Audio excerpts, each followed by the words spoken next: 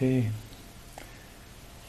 Donc, je ne sais pas comment ça se passe pour vous, finalement, cette histoire-là, entre l'idée que vous en aviez puis l'expérience aujourd'hui. J'espère qu'il n'y a pas trop un gros gap, là. Parfois, entre autres, la première journée d'une retraite, des fois, c'est les 2 premiers jours d'une retraite. Dans une retraite de 2 jours. C'est l'autre. Ah, il y en a 2 secrets. L'autre secret, c'est que c'est plus facile une retraite d'1 semaine qu'une retraite de 2 jours. Parce que souvent, certainement la première journée, là, ça peut paraître très houleux. Je ne sais pas si vous avez ça comme expérience, là, que wow, ça va 2-3 secondes, là, dès que whoop, ça part dans un sens, qu'est-ce que je fais là, tout ça.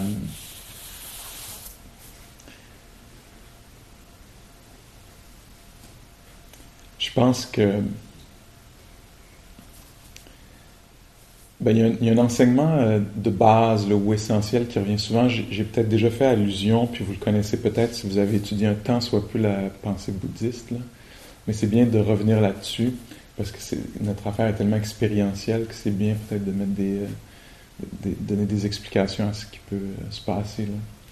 C'est que souvent, pour l'être humain, quand quelque chose est désagréable, souvent, pas toujours, mais très souvent, il y a une réaction, il y a une réactivité. Si quelque chose est déplaisant, désagréable, il y a tout de suite une impression que ça ne devrait pas avoir lieu, que c'est de la faute à quelqu'un, moi ou l'autre, ou si c'est pas clair que c'est moi ou l'autre, on va shooter par en haut, tu sais.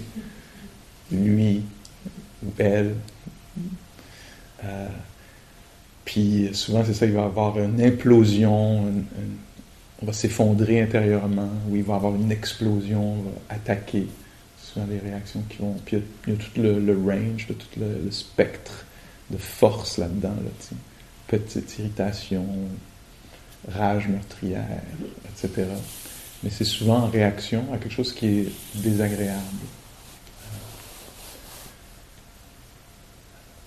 Puis donc, on va penser souvent en premier lieu, là, puis c'est juste, on va penser au plaisir des sens, là, puis au déplaisir des sens. Donc une douleur dans le corps, ou un goût qui est mauvais, ou trop chaud, ou trop froid. Ça te parle? Alors, il va y avoir cette réaction-là, là, souvent. Pas tout le temps, puis c'est bien d'être attentif à ça, parce que des fois, on peut voir qu'il y a une autre façon d'être, qui est comme « Ah, ça, c'est très désagréable ». Puis ça ne crée pas nécessairement d'agitation dans l'esprit. Il peut y avoir une reconnaissance très claire qu'on vit une expérience désagréable, puis peut-être qu'on peut décider, dépendant de la situation, de juste d'attendre pour voir si ça va passer de soi-même, ou s'il y a la nécessité d'intervenir. Puis on peut très bien intervenir dans le cas de quelque chose de désagréable sans que ça provoque en soi là, un débalancement extraordinaire. Tu sais. C'est possible. Des fois. On le fait dans la vie, ça nous arrive à tous les jours. Là, quelque chose qui est désagréable, qui ne semble pas aller, puis on corrige immédiatement, puis on continue. Tu sais. Quand un événement est agréable pour les êtres humains, souvent, ce qui va arriver, c'est qu'on va se tendre aussi. C'est étonnant, tu te dis, bon ben, ok, désagréable, ça a du sens, mais agréable. Alors l'être humain va souvent se tendre, oh mon Dieu, c'est le fun. On leur fait dessus. Quand est-ce qu'on leur fait? Y a-t-il des dates où on peut leur faire? C'est tellement trippant, tu sais. Tu sais, quelque chose qui se passe bien, puis là, ça tire à sa fin, puis les gens, tu vois, oui, mais il faut qu'on leur fasse, il faut qu'on s'en voit, on va s'en voir, hein? Tu sais. Puis là, on se tend, tu sais. Puis on peut devenir même agressif, tu sais. C'est mon plaisir, tu sais, t'as détruit mon plaisir, tu sais, on s'identifie, on s'attache, on s'accroche. Souvent, on va faire ça. Puis quand c'est neutre, là, tu dirais, bon, ok, je veux bien, on a vu les 2 extrêmes, mais même quand c'est neutre, pour les êtres humains, souvent, c'est déconcertant, c'est angoissant, ça peut produire plein de réactions. Encore le doute, il se passe rien, pourquoi il se passe rien, ça devrait se passer quelque chose, peut-être pour les autres, il se passe de quoi, pour moi, il se passe rien, ou je comprends-tu pas, ou, tu sais, puis on a de la difficulté à rencontrer, souvent. Vous voyez si c'est vrai pour, tu sais, croyez rien de ce que je dis, là. Tout, le regard critique est très important là-dedans, là, tu sais, puis de voir, c'est-tu vrai ou pas vrai, puis où est-ce que c'est vrai. Mais souvent, il y a cette réaction-là aussi, quand les choses sont neutres. Entre autres, dans le monde de la méditation, on a accès à pas mal de neutres. Là, si on arrive ici, pas nécessairement chargé d'une histoire très intense, d'être dans une pièce comme ça qui est tempérée, où est-ce qu'on n'est pas exposé aux éléments, puis il y a peu de bruit, c'est assez neutre. Puis là-dedans, une des choses qui peuvent se passer, vous verrez si vous reconnaissez quelque chose ou pas là-dedans, mais ce genre de calme-là, de peu de choses qui se passent, ça peut nous amener vers une sorte d'anxiété, d'un vide, comme... c'est peut-être qu'il y a des moments dans notre vie où on a eu une peur qui était paralysante, par exemple, puis là, on était dissocié, qu'on ne sentait plus rien. Puis peut-être qu'on peut, même dans le calme ici, où il n'y a pas de...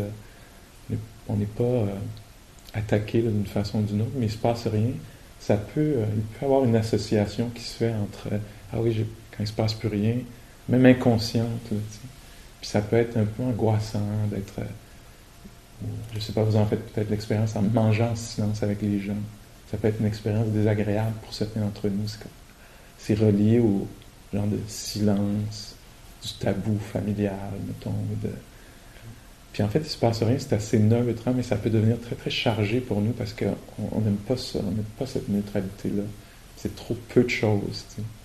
On voudrait couvrir avec peut-être n'importe quoi, en fait. Alors, c'est certaines des réactions qui peuvent se produire. Même quand le Bouddha parlait de ça, il disait pour les êtres qui n'ont pas développé une très grande sagesse, quand quelque chose de désagréable se passe, non seulement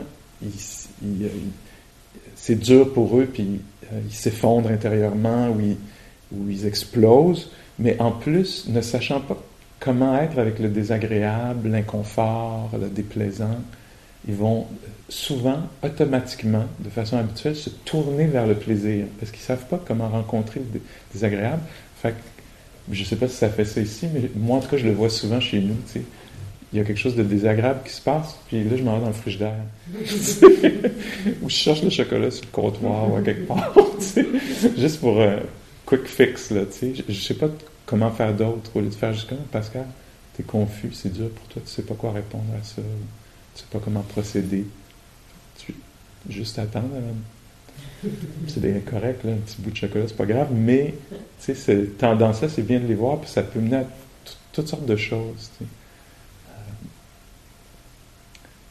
Comme par ici, par exemple, on pourrait quitter le lieu où est-ce qu'il y aurait un lieu là, de possible découverte, là, de richesse, puis juste parce qu'il y aurait un malaise avec soit le plaisir, le déplaisir ou la neutralité, on pourrait partir. T'sais.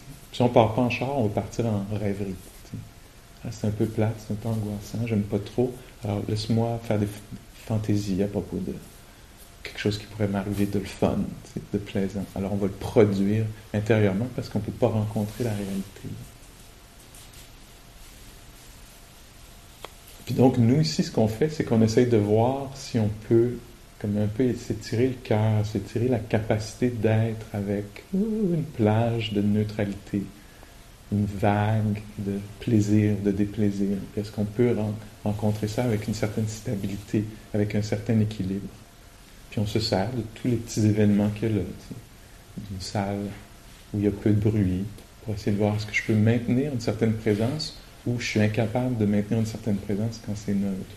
Si quelqu'un se met à ronfler, puis que ça nous apparaît comme désagréable, ça devient notre champ de travail. Est-ce que je peux être avec une stimulation désagréable au milieu de ça?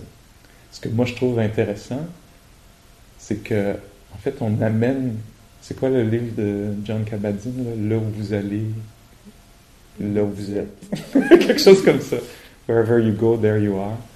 Ben c'est un peu ça qui se passe quand on vient en retraite, parce que tu sais, dans l'avion on peut avoir des irritants qui sont assez intenses, là, des relations peut-être au travail, familiales, des trucs qui sont assez chargés. Puis on vient ici, on connaît peut-être un peu le monde, mais pas trop, il se passe rien.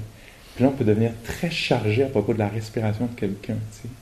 ou de je sais pas quoi, tu sais, ça va être peu de choses, mais voyons donc comment ça qu'ils mettent pas le soulier, les deux ensemble, tu sais.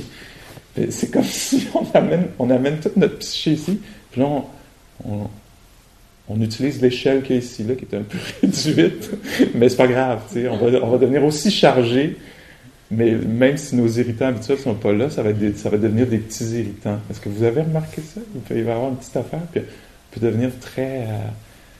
on peut s'accrocher à des choses qui sont minimes, là, tu sais. Comme, je sais pas, là, vous pouvez peut-être découvrir un lieu où vous aimez marcher, puis là, tout à coup, vous allez être angoissé. Y a-t-il quelqu'un qui va y aller avant moi? C'est ma place, tu sais. C'est assez peu important, mais ça devient, là, ici, on recrée notre psyché, là, s'organise pour être chez elle, dans ce milieu-ci, tu sais. Fait que donc, c'est une bonne chose, ça se révèle. Ici, on vient, puis on voit ce qui est révélé, là, des patterns de notre esprit.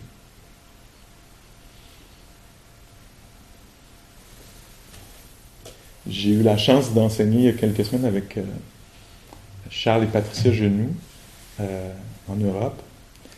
Puis la pensée ça revenait souvent que Charles disait des affaires qui m'étonnaient, puis sa pensée est très différente de la mienne, puis il y a souvent un angle un peu... un angle surprenant sur les choses, tu sais. Puis il y a quelques affaires, peut-être que je vais rapporter aujourd'hui, parce qui m'ont vraiment intrigué, en fait, qui m'ont pas juste intrigué, qui m'ont alimenté pas mal. Et par rapport à cette réaction-là qu'on a souvent par rapport au déplaisir, le déplaisir, là, ça inclut l'inconnu, tu sais, comme quand on ne sait pas ce qui s'en vient, ou le manque de contrôle, comme par exemple ici, il y a un horaire qui est imposé. Oui, on s'est porté volontaire, mais on n'a quand même pas négocié ensemble là, pendant des heures au téléphone l'horaire, tu sais, puis vous vous retrouvez avec un horaire qui est celui-ci. Fait que quand on se retrouve devant l'incontrôlé, l'incontrôlable ou l'inconnu, souvent il y a une part c'est désagréable, c'est déstabilisant, puis donc ça va produire des choses. Et Charles proposait, il parlait... Donc, ce que je présente là, pour moi, c'est juste de la matière pour la pratique. Tu sais.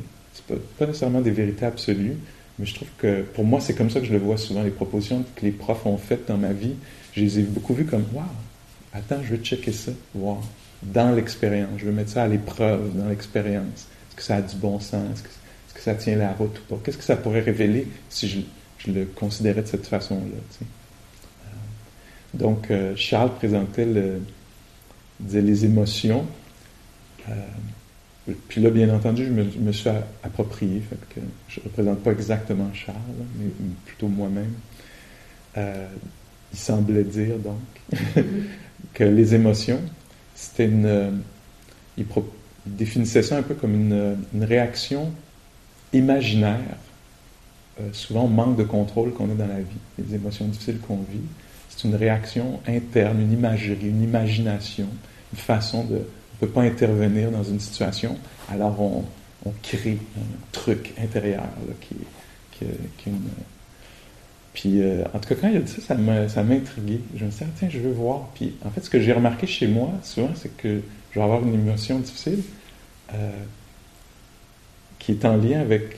Souvent, c'est ça, l'incontrôlabilité de l'existence, puis l'inconnu. C'est deux des aspects que je vois qui ressortent dans ma psyché, là.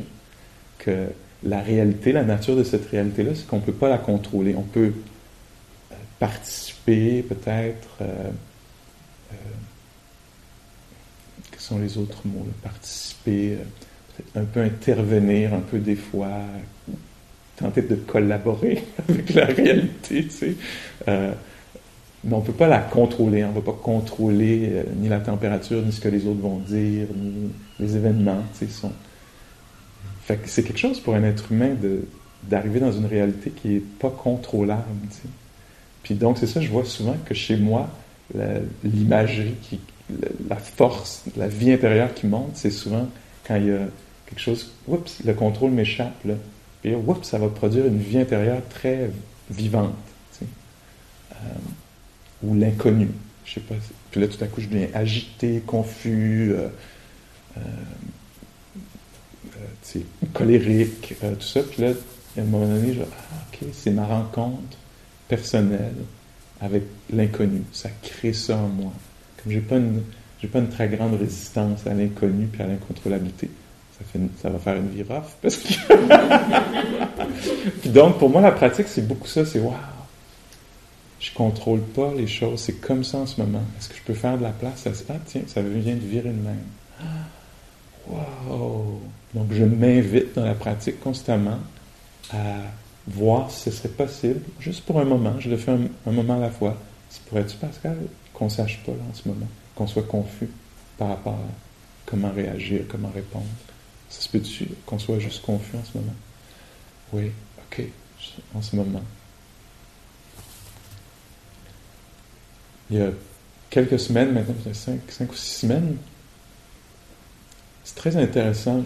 Il y avait un homme qui était à une retraite. Et il souffrait d'un mal-être particulier. Il souffrait d'une... Je pense qu'il y a un terme, là. Moi, je ne suis pas psychologue, mais il y avait un diagnostic précis. Il l'avait écrit dans son formulaire. Puis il m'en a parlé aussi. Alors lui, il souffrait d'une dépression anticipatoire, je pense, reliée à l'environnement, au changement climatique. Et donc, on a parlé de ça dans une rencontre qu'on a eue. C'est lui qui a amené le sujet. Puis donc, il décrivait son angoisse, sa dépression, en tout cas les symptômes dépressifs peut-être, autour de ça.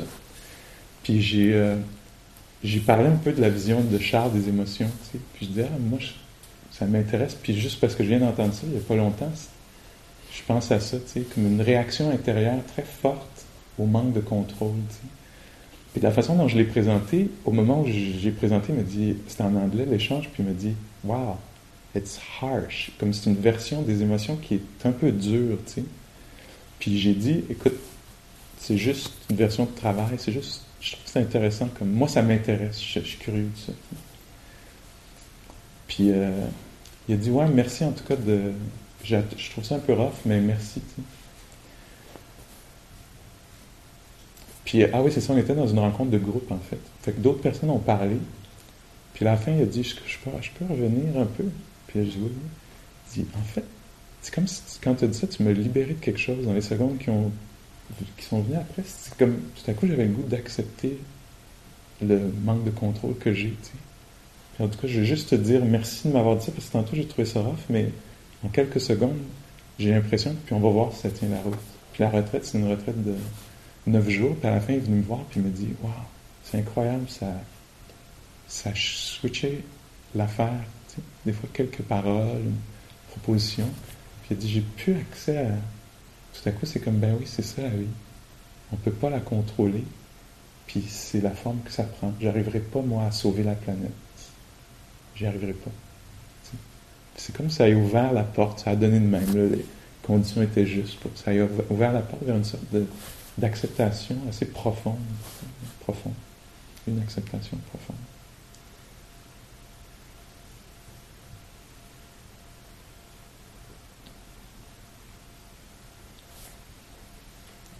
Pourquoi je raconte ça? Parce que j'ai l'impression que c'est beaucoup le travail qu'on fait ici.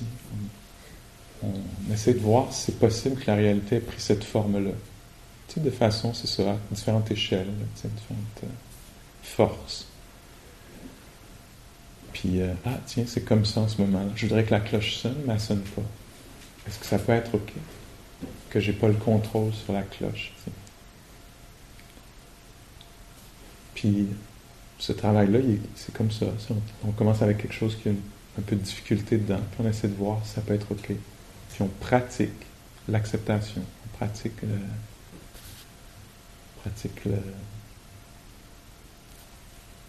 Ce qu'on fait, c'est qu'on amène tranquillement plusieurs qualités qui rendent l'esprit, le cœur, si vous voulez, plus fluide, plus malléable. Malléable, pas malléable par quelqu'un d'autre, là, mais flexible. Flexible. Les mots qui sont utilisés dans la psychologie bouddhiste, c'est ça, c'est pliable, malleable, comme un matériau là, qui répond, tu sais, comme de l'eau quand l'eau rencontre un objet, elle en fait le tour, tu sais, ou si c'est poreux, elle entre à l'intérieur. Alors la pratique qu'on fait, c'est celle-là, c'est qu'on essaie de voir si notre esprit, notre présence, notre conscience peut admettre ceci, permettre à ceci d'être là, que ce soit un événement physique, ou heureux ou malheureux, ou neutre, ou énorme, ou subtil. On essaie de voir si on peut s'adapter à ça, Ce dont je parle, c'est pas de devenir une sorte de tapis sur lequel tout le monde peut marcher, là. Parce que cette malléabilité-là, elle est aussi, elle devient active, là. C'est une réponse, on parle d'une réponse, pas juste recevoir tout de façon à ce qu'on... Donc on est touché dans cette pratique-là, c'est pas une pratique d'indifférence, juste au cas où vous penseriez ça, ouais, mais c'est pas une pratique de dissociation, c'est une pratique de proximité, d'intimité, on s'approche des phénomènes, de très très près en fait, on s'éveille au milieu des phénomènes. Alors c'est pas comme si on était retiré. La pratique qui est suggérée, là, c'est une pratique où on entre dans les choses. On entre au cœur de la perte, au cœur du calme, au cœur du picotement, au cœur du perçage, on entre au cœur, mais avec un esprit qui est de plus en plus stable, capable de ressentir, capable de vibrer au diapason là, du difficile, sans perdre pied.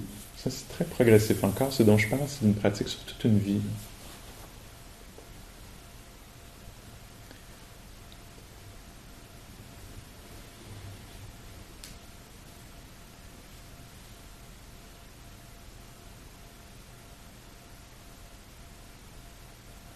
Alors, c'est ça. Qu'est-ce qu'on développe? C'est de l'attention, de la connexion avec ce qui se passe, puis en même temps de la stabilité, de la curiosité. Hein, il y a tout cet aspect-là, je l'ai déjà nommé, là, de curiosité, d'être intrigué par les phénomènes. Ça, c'est une qualité saine dans l'esprit qui est toujours aidante. Waouh! Ça se passe pas du tout comme je voulais, c'est donc bien intéressant. Du calme. Alors, cet équilibre-là entre les qualités apaisantes, calmantes, le calme, la concentration. Le calme, quand je dis le calme, c'est avec la continuité dont je parlais, là, si on prête attention quand on est assis, on prête attention quand on se lève, on prête attention quand on fait les différentes actions, puis on prête attention quand on est dehors, l'esprit, naturellement, va se pacifier, va se calmer. Il va avoir moins d'affaires à dire, moins de commentaires, parce qu'il va être engagé, il va toucher aux choses. Tu sais. Alors le calme, c'est un esprit qui est moins agité, éparpillé, qui a moins de choses à dire, puis qui est plus comme oh, la lumière est comme ça en ce moment. Alors touché, touchable. Tu sais. C'est ça qu'on développe tranquillement. Donc c'est ça, les facteurs calmants, c'est le calme, la non-réactivité. La non-réactivité, c'est la capacité de sentir les choses sans perdre pied, sans s'accrocher, sans penser que ça ne devrait pas être comme ça. Alors, c'est un peu en dessous des idées préconçues qu'on a sur les choses. Ça s'approche des choses. L'idée que ça devrait pas être comme ça, que ça devrait être autrement, m'intéresse très peu. Ce qui m'intéresse, en fait, c'est que c'est comme ça. Ça, c'est intéressant. Que la vie se soit organisée, puis que c'est ça qui se passe en ce moment, c'est donc bien intéressant. Même quand ça vire mal, c'est comme, wow, c'est donc bien intéressant que les choses se soient alignées de telle sorte que j'ai pas été compris, ou que j'ai fait un choix qui n'a pas mené où je pensais. Tu sais. Ah, c'est donc bien intéressant. Alors, non-réactivité, calme, puis la concentration, en fait, c'est l'unification de l'esprit, c'est la présence qui demeure, là, qui reste là, qui reste là, qui reste là. Alors ça, c'est les facteurs calmants. Les facteurs énergisants, c'est la curiosité, qui va devenir dans la pratique une sorte d'enthousiasme. Wow, c'est donc bien intense dans le bas du dos. Wow! Aïe, aïe, je savais pas que ça pouvait devenir aussi intense que ça, tu sais. Puis là, d'un coup, ding, ça sonne, je me lève. Wow! C'est parti. Aïe, aïe. Tu sais, qui est intéressé. Ah, c'est ça, j'étais en train de dire aussi un petit peu plus tôt. Donc, c'est pas juste de la réceptivité, c'est de la réponse. Alors, ce qu'on développe, là, c'est la sorte d'écoute, de présence qu'on développe, c'est un accès aussi très profond à notre intégrité, à nos valeurs. On se donne accès à ça. On peut se rappeler, on peut avoir accès immédiat, spontanément, insight, vipassana, compréhension profonde, intuitive, pénétrante. On n'a pas besoin de réfléchir très longtemps. On connaît notre intégrité, on y a accès. Parce qu'il y a cette dose de calme-là, de non-réactivité, d'engagement avec la réalité, on est plugué sur nous-mêmes aussi. On peut se rappeler très vite, rapidement, que le respect, par exemple, est important pour nous, qu'on ne veut pas abuser, qu'on veut être clair dans notre communication, mais pas abuser. Juste avant de venir, j'ai eu une série d'altercations avec quelqu'un sur Facebook. En fait, il y a quelqu'un qui m'a écrit sur Facebook. J'ai un Facebook de la méditation là, où je dis j'enseigne la semaine prochaine, ceci, cela. Et il y a quelqu'un qui, à un moment donné, qui m'a écrit puis qui m'a dit il se passe ceci dans ma vie. C'était très intense. C'était assez chargé, l'email, tu sais. Puis je pense que tu peux m'aider, t'es la personne qui peut m'aider. Puis j'avais du temps, tu sais. Puis je me suis dit, tiens, je peux bien, j'ai du temps, tu sais, je peux bien regarder ça avec la personne. La personne me semblait assez troublée, mais je sais pas, il y avait quelque chose intuitivement. Je veux dire, je peux donner quelques petites idées, tu sais. Puis j'ai donné quelques petites idées à la personne. Puis merci, t'es extraordinaire, tout ça. Puis là, genre quelques jours plus tard, ça a parti dans t'as dit ça, puis c'était comme en tout cas, c'était très intéressant parce que je suis resté un petit peu engagé pendant un petit bout de temps dans le truc, répondre, tout ça. Puis je me disais, la personne est vraiment troublée, c'est dur pour elle, tout ça. Puis j'étais très intéressé par ma réaction intérieure, tu sais, qu'est-ce que c'est la chose juste à faire? Bon, je vais répondre, tu sais, tout ça. Puis là, à un moment donné, c'était you douchebag, puis c'est comme c'est imbécile, etc. Puis là, c'était vraiment intéressant parce que en fait, je sais pas. J'ai vu que je n'étais pas très perturbé. Puis là, je me disais, non, là, c'est clair qu'on a dépassé la limite là, de ce que moi c'était clair. Là, on est rendu de l'autre côté. Là, c'est plus acceptable, etc. Puis c'est ça. Puis là, je me disais, est-ce que j'explique à la personne là, qu'elle est passée de l'autre côté? Puis je me dis, non, là, à ce point-là, je pense que c'est assez clair qu'elle est passée de l'autre côté. Tu sais. Puis là, j'ai bloqué la personne qui a trouvé une autre façon pour continuer, tu sais. Puis j'observais ça, puis je me disais, c'était très intéressant pour moi comme travail intérieur. C'était juste comme, oui, je vois que la personne a dépassé la limite. Ma limite est très, très claire. Là, elle est passée de l'autre bord. Il y a de l'abus gratuit. Bon, je connais pas sa vie intérieure, mais j'ai pas besoin d'expliquer que je ferme la porte. Là. La personne, il va falloir qu'elle découvre une sorte d'intelligence qu'elle comprenne que là, moi, je me suis retiré de la relation, tu sais.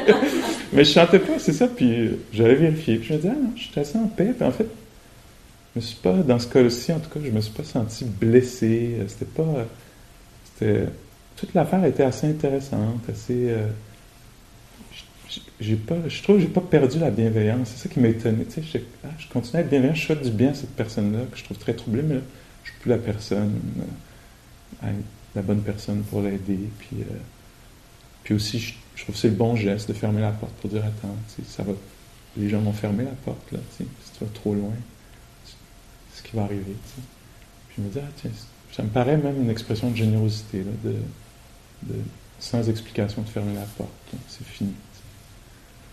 Puis donc c'est ça, je me dis j'ai quand même avec la pratique. C'est ce qui semble s'être développé. Je vois que ça ne m'a pas perturbé outre mesure. J'ai essayé d'être juste tout le temps. J'ai jamais été irrespectueux, etc. Puis je suis comme en paix avec moi-même. Puis la personne, elle a sa vie aussi. Donc il y a une dose d'équanimité quand même. Je suis pas... je me couche pas... Je suis pas absorbé par j'en viens pas, je suis pas, certainement pas douchebag. Celle-là, on me l'avait jamais fait. C'est ça qui est arrivé, mais en même temps, non. T'sais. Fait que c'est pas juste de la réceptivité, là, c'est abuse de moi autant que tu veux. T'sais. C'est non, clairement, c'est pas admissible. Alors, c'est fini.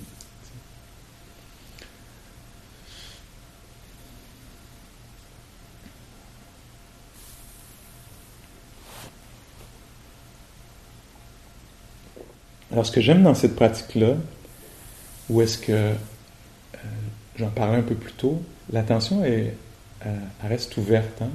C'est comme on peut s'ancrer, si on veut, on peut le faire. T'sais, rester juste dans la respiration, rester juste dans les sons. Puis des fois, c'est bon de le faire, surtout si ça devient très éparpillé. On peut se dire, tiens, pendant un petit bout de temps, je vais rester juste sur le ventre. T'sais.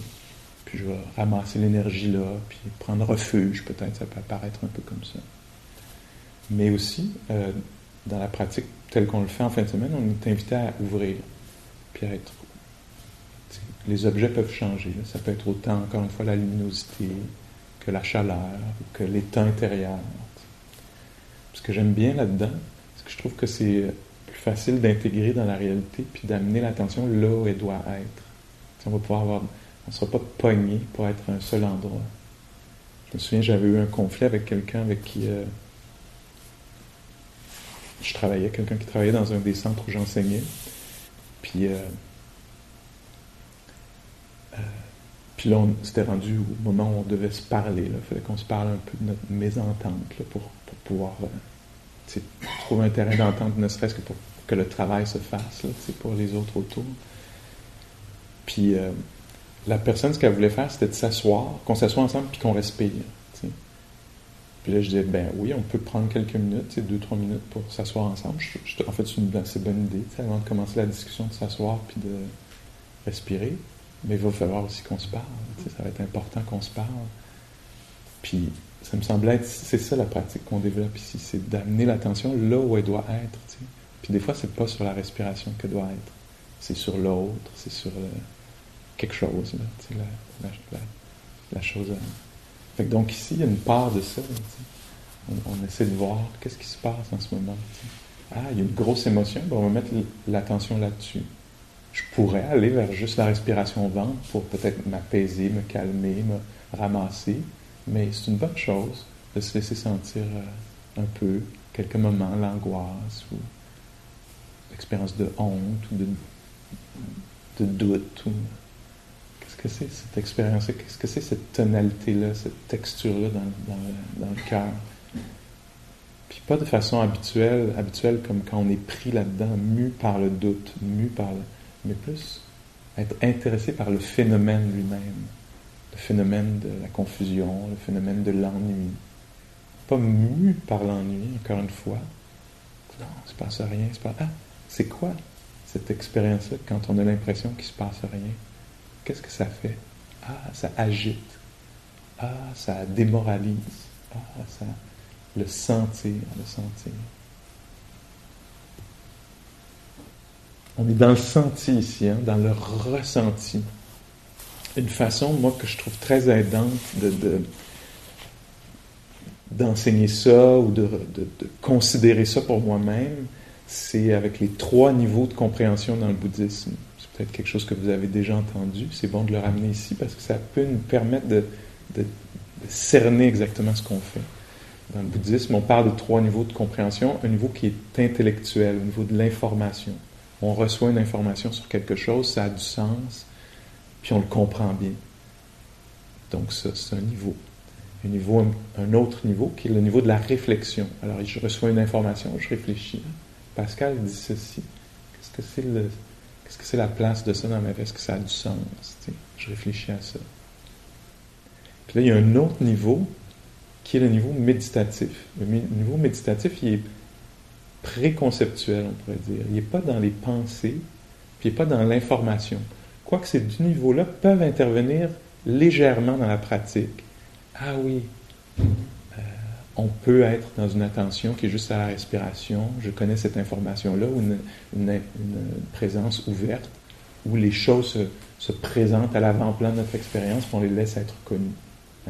Alors un moment, c'est la chaleur. L'autre moment, naturellement, c'est la luminosité. Un autre moment, c'est une inspiration. Alors, on peut penser à cette information. Ah oui, Pascal a parlé de 2 façons. Puis là, peut-être qu'on peut dire, ah, tiens, dans le niveau de réflexion, je pense que ce serait bien que je sois juste au ventre pendant quelques minutes. C'est le 2e niveau, me suivez-vous? Puis la méditation elle-même, c'est l'expérience du gonflement du ventre, si c'est ce qu'on a choisi de connaître, ou si c'est ce qui est connu. ou l'expérience, pas la réflexion sur la peur, pas la réflexion sur la confusion, mais l'expérience de la confusion. Peut-être avec un serrement dans la poitrine. Alors là, on est dans le vécu. On n'est pas dans la parole, dans l'analyse, on est dans le vécu. Alors ici, c'est pour ça qu'on fait la marche méditative, par exemple, pour sentir l'expérience du pas. Pas la pensée sur « ça fait 5 minutes que je marche, il en reste encore 15 ». Ça, c'est quelque chose. Ça a sa valeur, qu'on pourrait décrire en fin de semaine comme étant très limitée. Juste pour mettre la valeur un peu sur la méditation. Tu sais. C'est bon, c'est utile, mais c'est quand même un monde d'idées. C'est un petit peu à côté de la réalité. Quelle est la réalité d'un pas? Quelle est la réalité de vouloir que ça soit fini, puis être pogné dedans, mettons? Quelle est l'expérience de ça? De genre, sans ma cloche. Cette expérience-là, elle a un goût particulier, qui est très différent de genre, je sais pas moi, l'expérience d'une vague de bienveillance. Là, que le regard, tout à coup, tes yeux s'ouvrent sur la salle, puis j'espère que tout le monde trouve son compte, que tout le monde découvre quelque chose, que les cœurs s'apaisent. Cette expérience-là, puis là, le goût de ça, le goût de la bienveillance, le goût de... c'est pas tellement le souhait lui-même, mais le ton, la texture, c'est le seul mot que je connais pour parler de ça. C'est l'expérience quand tu es dans le vestibule de vouloir être plus petit que t'es, ou pour laisser passer l'autre, pas savoir. Cette expérience-là de malaise, je sais pas si vous avez ça, moi j'ai ça des fois, là, quand 2-3 corps qui essayent de bouger dans le vestibule, là, je suis comme... Là, je suis invité dans la pratique à être conscient de ça. C'est quoi essayer de se rapetisser quand c'est pas possible, essayer d'être ailleurs quand t'es en plein dans le chemin, c'est quoi cette expérience-là de ah oui, il y a le malaise d'être au mauvais endroit, quelque chose comme ça. Ah, cette expérience-là, laisse-moi connaître ça. Parce qu'encore une fois, ce sont des opportunités. C'est des petits événements, là. Le petit malaise que je ressens dans le vestibule, c'est désagréable, c'est vécu, je peux le vivre, puis je peux aussi apprendre comment accompagner Pascal là-dedans, avec bienveillance. Ben oui, tu veux pas être dans les jambes, puis là, t'existes, qu'est-ce que tu veux. T'sais. Puis donc, là, je mets des mots là-dessus, mais c'est le feeling de c'est dur, Pascal, de vouloir être ailleurs quand t'es là où t'es. Juste cette petite application-là de bienveillance, d'esprit amical. T'sais. Ou la même chose pour l'autre. Je vois bien là, que l'autre voudrait être sorti, mais que là, il ou elle est poignée entre moi et le cadre de porte. Juste cette sensibilité-là à ça. Puis, juste, est-ce que ça peut être OK? C'est ce dont je parlais au début. Là. Est-ce que ça peut être OK qu'on est là-dedans?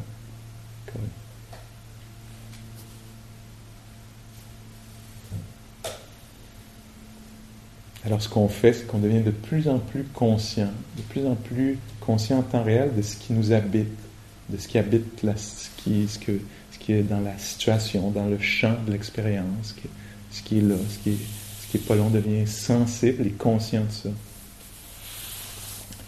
Il y a quelques temps, je suis allé je me suis retrouvé à quelque part, en tout cas, il y avait un genre de panel, une plénière, c'est comme ça qu'on dit. Il y avait 3 personnes qui parlaient, puis c'était vraiment intéressant de les regarder. Ça va être ma take sur ce qui se passait. Mais il y avait au milieu, il y avait une femme qui était assise là. Puis de chaque côté, il y avait c'était 3 conférenciers là qui s'exprimaient sur des sujets. Il y avait chacun là, on leur posait une question pour tout le monde, de toutes sortes de façons. Là. Ils finissaient par parler de leur truc. Et il y avait un homme qui était assis là. Puis lui, il n'avait aucune conscience de son corps, en tout cas très peu. Et il y avait beaucoup de choses à dire qui étaient très intéressantes. En fait, j'ai lu un article après sur ce qu'il disait, mais je ne pouvais pas l'entendre au moment où parce que quand il parlait, mais c'est comme ça, puis la femme qui était assise à côté, elle était très consciente de ce qui se passait, Puis je la trouvais, je me disais, waouh, elle, vraiment, elle a des belles qualités parce que elle aurait pu passer des commentaires, tu sais, avec son regard ou avec, genre, faire des gestes pour...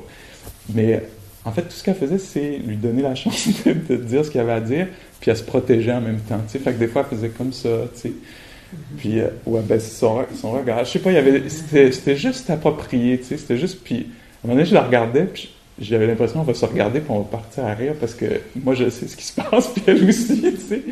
Puis, à un moment donné, on s'est regardé, elle me regardait, mais c'était vraiment très, elle me regardait, on s'est regardé, puis il n'y avait pas de genre, ouais, toi aussi, tu le vois. Il n'y avait pas je la trouvais incroyablement juste. Je me disais, wow, c'est une belle expression de pleine conscience. Elle est consciente de ce qui se passe, mais elle ne veut pas blesser. Puis lui, il parlait. Puis c'est ça, l'article, quand je l'ai lu après, c'était super intéressant ce qu'il présentait. Mais dans l'action, je ne pouvais pas l'écouter parce que j'étais juste comme, il va y avoir des blessés. C'était la seule chose qui m'habitait, c'était ce qu'il dit. Puis là, la personne, le modérateur proposait quelque chose, puis il disait non, non, non, non, non, non. Puis là, puis, en tout cas, j'étais très intéressé par sa façon d'exister. Tu sais. Puis l'autre personne de l'autre côté de cette femme-là, cette personne-là, elle, ça donnait l'impression qu'elle voulait être vue, il y avait comme quelque chose de pas clair dans le message. J'arrivais pas bien. Je me disais, ouais, elle a des choses, des idées à présenter, mais là, il y a quelque chose qui passe pas, tu sais. Puis, je trouvais justement le modérateur, puis la personne qui était là était très juste parce que souvent, il arrivait à retirer de ce que la personne disait là, ce qui était intéressant dans le cadre de la conférence, tu sais. Puis de laisser complètement de côté ce qui ne servait pas, tu sais. Comme il l'aidait à clarifier ses idées, puis je trouvais que c'était généreux, tu sais. Mais il le faisait d'une façon très, je sais ça, généreuse, gros bon sens, là, tu sais. OK, il y a ça qui est dit. Ah, vous présentez cette idée-là. Puis il m'aidait, moi, là, j'avais pas l'intelligence de faire ressortir tous les morceaux, là, tu sais. Elle disait, ah, merci, c'est tellement généreux. Même que la personne qui était là, elle avait un point de vue différent, puis elle avait assez de flexibilité dans son esprit. Puis je me disais, wow, ça c'est... Pour moi, là, c'était toute une description de la pratique qu'on fait. La capacité d'avoir... tu sais, parce que quand on entend un point de vue opposé au sien, souvent c'est désagréable. Puis comme c'est désagréable, on va se fermer, on va se braquer, ça va provoquer tout ce que je décrivais au début de l'enseignement, là, tu sais. C'est désagréable, donc je me braque, je suis pas d'accord, j'attaque, je deviens muet, etc. Il y a toutes sortes de choses. Mais cette personne-là qui était assise là, elle pouvait aller chercher l'opinion, souvent un peu contraire, oui. Puis, en fait, l'étaler, la présenter, bien la représenter, en fait. Puis je me disais, cette personne a une flexibilité hallucinante. J'étais très impressionné par la qualité de... C'était pas une affaire très longue, là, mais je la trouvais juste dans tous ses rapports avec les autres. T'sais. Puis c'est ça me servait de modèle. Moi, je me disais, tiens, c'est ça. C'est ça que je veux, ce genre de... C'est ça que je trouve qu'il y a de la valeur. Là. C'est très... c'est pas confrontant, c'est pas... Puis elle arrivait très bien à passer ses propres idées à elle, évidemment. J'essaye, c'est la première fois là, que je prends cet exemple-là pour essayer d'illustrer ce qu'on fait ici. Amener une sorte de fluidité intérieure où on sait exactement quelles sont nos opinions, mais quand on entend une opinion contraire, on n'a pas... ça, c'est les enseignements du Bouddha là, qui disaient... il parlait exactement de ça. Il disait, dans les opinions, ne pas être saisir ses opinions, ne pas être attaché à ses opinions, mais avoir un train... Puis le Bouddha, c'était quelqu'un qui avait beaucoup d'opinions, qui les exprimait très, très clairement.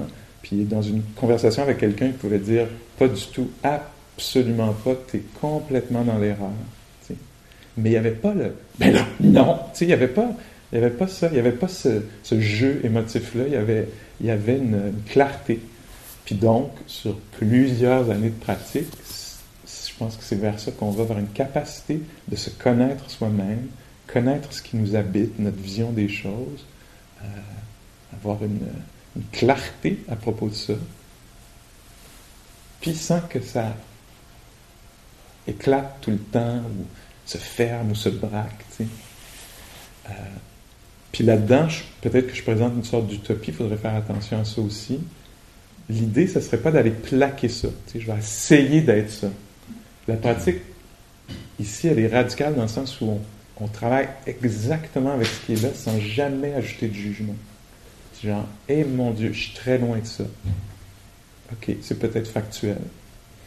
Mais sans la petite couche de haine, de saillir soi-même, ou si on pense à quelqu'un d'autre, oh mon Dieu, telle personne qui me vient à l'esprit est très loin de ça. Mais plus avec la compassion. Wow, ça c'est troublant. Je vois que moi, je n'ai pas accès à ça tout le temps. Puis c'est vrai que ça me cause beaucoup de troubles, tu sais. Wow, je vais essayer de porter attention, de voir comment je peux développer ça, comment c'est possible de se dégager de ça. Tu sais. Puis d'après moi, cette pratique-là, c'est ça qu'elle nous apprend à faire. Elle nous apprend à amener la bonne dose d'acceptation, de clarté, de bienveillance, de curiosité à propos de comment ça se déploie, qu'est-ce qui est en train de se passer. Puis ça peut-tu être correct que ce soit comme ça? Puis comment est-ce qu'on répond à ça? Comment est-ce qu'on répond à ça? Puis ça veut dire que des fois, on se retrouve au milieu de quelqu'un de complètement en réaction, agité. Qu'est-ce qu'on fait avec ça? Est-ce qu'on ajoute une autre couche de haine? Ou est-ce qu'on se dit, ton amour, là, t'as une grosse réaction. Ça c'est dur. Ça c'est dur d'être chargé de même, d'être pogné de même avec une histoire. C'est très, très dur. On va procéder lentement. On ne va pas s'en demander trop. On ne va pas ajouter d'autres couches là-dessus. Tu sais. Très, très perturbé. Wow. Donc, il peut y avoir, là, avec la pratique, un changement de la voix intérieure, de la façon que la voix intérieure a de parler en soi. Tu sais.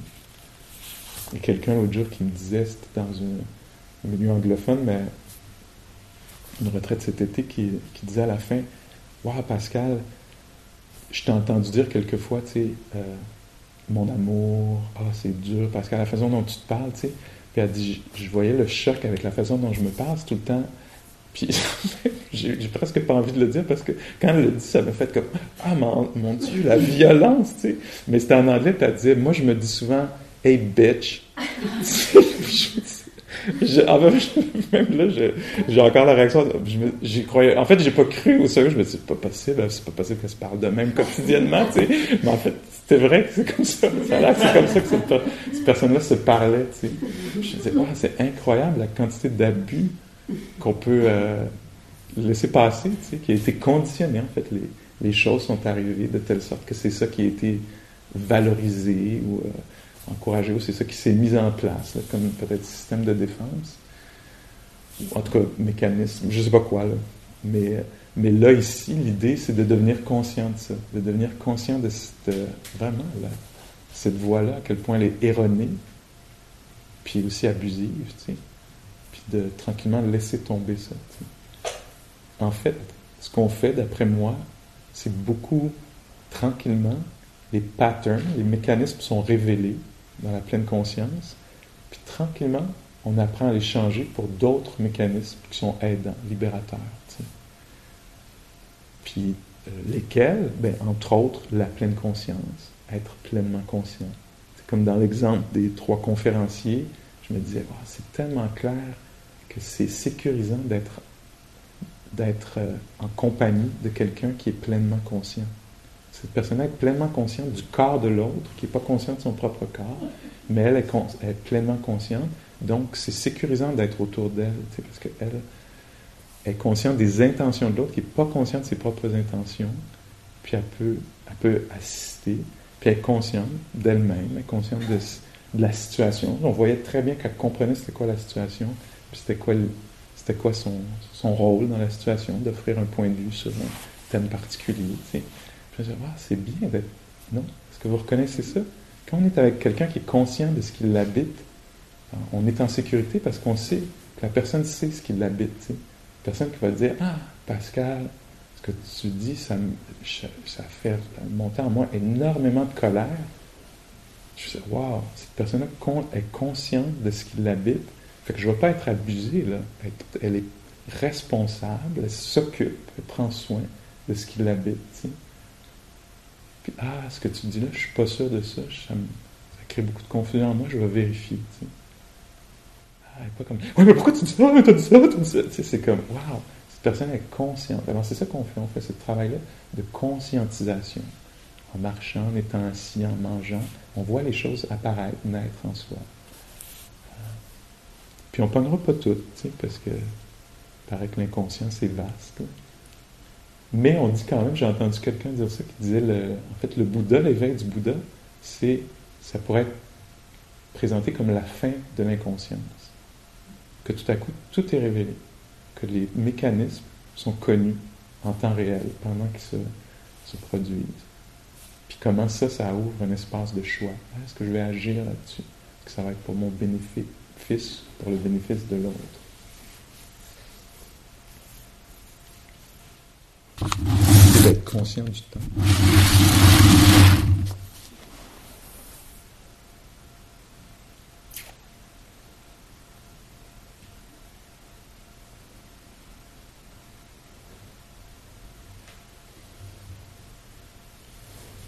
Il y a peut-être un dernier point. On est rendu à la marche, là, mais je vais prendre peut-être un autre 4-5 minutes, si vous voulez bien, juste pour présenter un dernier petit point qui pourrait être éclairant. On va voir. De la façon dont je comprends la pratique qu'on fait, Vipassana, encore une fois, insight, les choses sont révélées, on a une compréhension plus profonde des choses. Donc on amène une attention de qualité. Puis en étant attentif, d'une façon un peu plus profonde que d'habitude. D'habitude, on a une attention superficielle. « Ah mon Dieu, je fais ça, je fais tout le temps ça, il faut que j'arrête de faire ça. » Là, c'est pas ça, c'est on reste là, puis on sent. On sent. On vit l'expérience profondément de l'acceptation, d'un esprit qui se braque, etc. On le vit. On ne fait pas juste dire « Ah non, je suis encore de même, je suis tout le temps de même, j'arrête d'être de même, etc. » On reste là, puis on prête attention, on le vit en temps réel. Puis ce que ça fait, cette rencontre de qualité-là, qui est une rencontre, encore une fois, sans jugement, ah, c'est comme ça en ce moment, c'est comme ça en ce moment, sans appropriation, sans définition de soi, c'est juste, on rencontre des phénomènes. Donc c'est une version qui va être de plus en plus pure dans la pleine conscience, c'est une attention qui est de plus en plus clean. Parce qu'on ne veut pas autre chose. Tranquillement, on va laisser tomber. Je voudrais me sentir autrement. Non.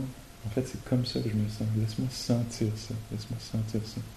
Dans la qualité de cette rencontre-là, qui n'est pas voilée par des préférences, des idées de comment ça devrait être, du jugement. Il y a vraiment une réelle rencontre là, avec un phénomène. Là-dedans, c'est comme si on se donne accès à une sagesse qui est déjà en nous. Elle est déjà là.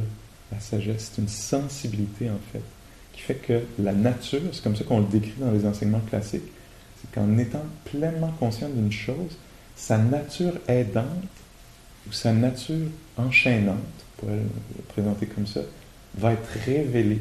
Pas en pensée, on ne le pensera pas comme ça, mais quand on va avoir une expérience, par exemple, de compassion, une expérience de s'accompagner dans la douleur, tu sais, une tonalité où est-ce qu'il est comme, je mets des mots dessus, là. Oh, c'est dur ça. C'est dur, ça. Wow, c'est dur pour un être humain de sentir ça, Pascal. Est-ce qu'on peut rester là, au milieu de ça? C'est pas facile. Tu sais, ce genre de ton-là, quand c'est connu avec pleine conscience, ça nous touche profondément. On reconnaît là-dedans, ça, c'est une bonne façon d'être. On n'a pas besoin que quelqu'un nous dise la compassion, c'est une bonne chose. Il se peut qu'on ait cette information-là, mais c'est pas assez fort, l'information. Là, c'est qu'on est touché profondément par une façon sage d'être. Il se passe quelque chose d'un peu troublant, puis les conditions sont telles que, parce qu'on a développé de la concentration, du calme, pendant plusieurs heures, il se passe quelque chose, puis là, on reste là, sans réagir, tu sais, on fait comme « Wow, pas du tout ce à quoi je m'attendais. » Puis là, on va être touché profondément « Wow, ça, c'est une bonne façon de rencontrer un événement comme celui-là. » On n'y pensera pas, on n'est pas dans le domaine de la pensée, on est dans le domaine du vécu. Inside, vipassana, compréhension profonde. On va être touché, on va reconnaître intuitivement, d'une façon profonde, que ça, D'abord, c'est accessible, cet être-là peut vivre ça, puis que c'est une bonne façon. On va être impressionné, c'est ça qui se passe. C'est une impression très forte. De la même façon, plus on va se calmer les nerfs, plus on va devenir attentif, stable, puis quand là, la voix va débarquer, c'est niaiseux. Là, on va être touché, on va être secoué par ça. De façon profonde, on va être touché, puis ça va nous shaker, on va reconnaître d'une façon profonde et intuitive que ça, c'est pas aidant. Alors qu'avant, ça apparaissait comme la voix de la raison, de l'intelligence, qui disait « t'es donc ben niaiseux ». Là, on va voir que, en fait, il y a une couche de haine, on va le sentir, qui aide pas. Puis c'est dans cette rencontre-là, avec ce qui est perturbant comme ça, c'est dans cette rencontre-là, avec ce qui est aidant comme ça, dans une rencontre de qualité, que les choses vont se clarifier. C'est ça la technique qu'on utilise, c'est ça la méthode. Est-ce que c'est vrai? Est-ce que ça marche ou pas? C'est à nous d'aller voir si c'est vrai ou pas.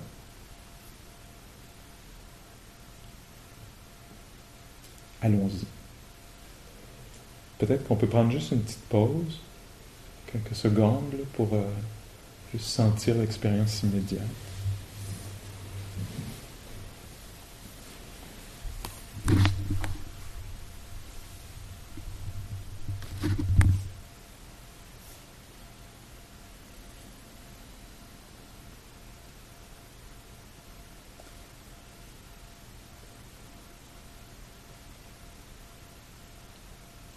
En espérant que dans les idées qui ont été présentées, il y ait quelque chose qui soit utile.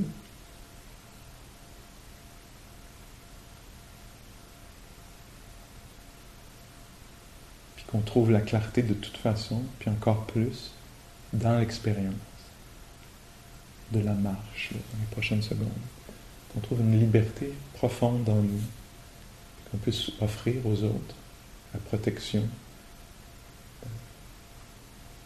d'un être conscient.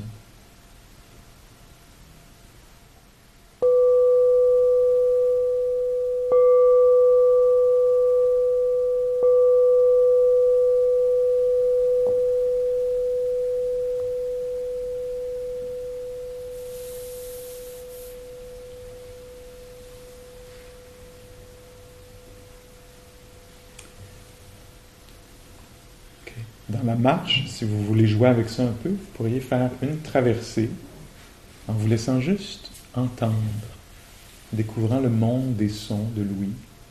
Tournez-vous, revenez, peut-être juste le visuel, voir, l'expérience de voir. Laissez-vous être touché par ça, conscient de ça. On s'arrête, on tourne. Une autre fois, peut-être juste l'expérience du corps, des pas, du pied qui se soulève, qui bouge, qui se dépose, ou du corps qui se déplace, mais le sens, le toucher. Alors, l'ouïe, la vue, le toucher. Si ça vous tente. Bonne marche.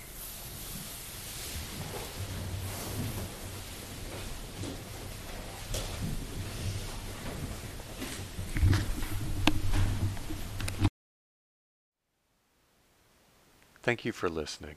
To learn how you can support the teachers and Dharma Seed, please visit dharmaseed.org/donate.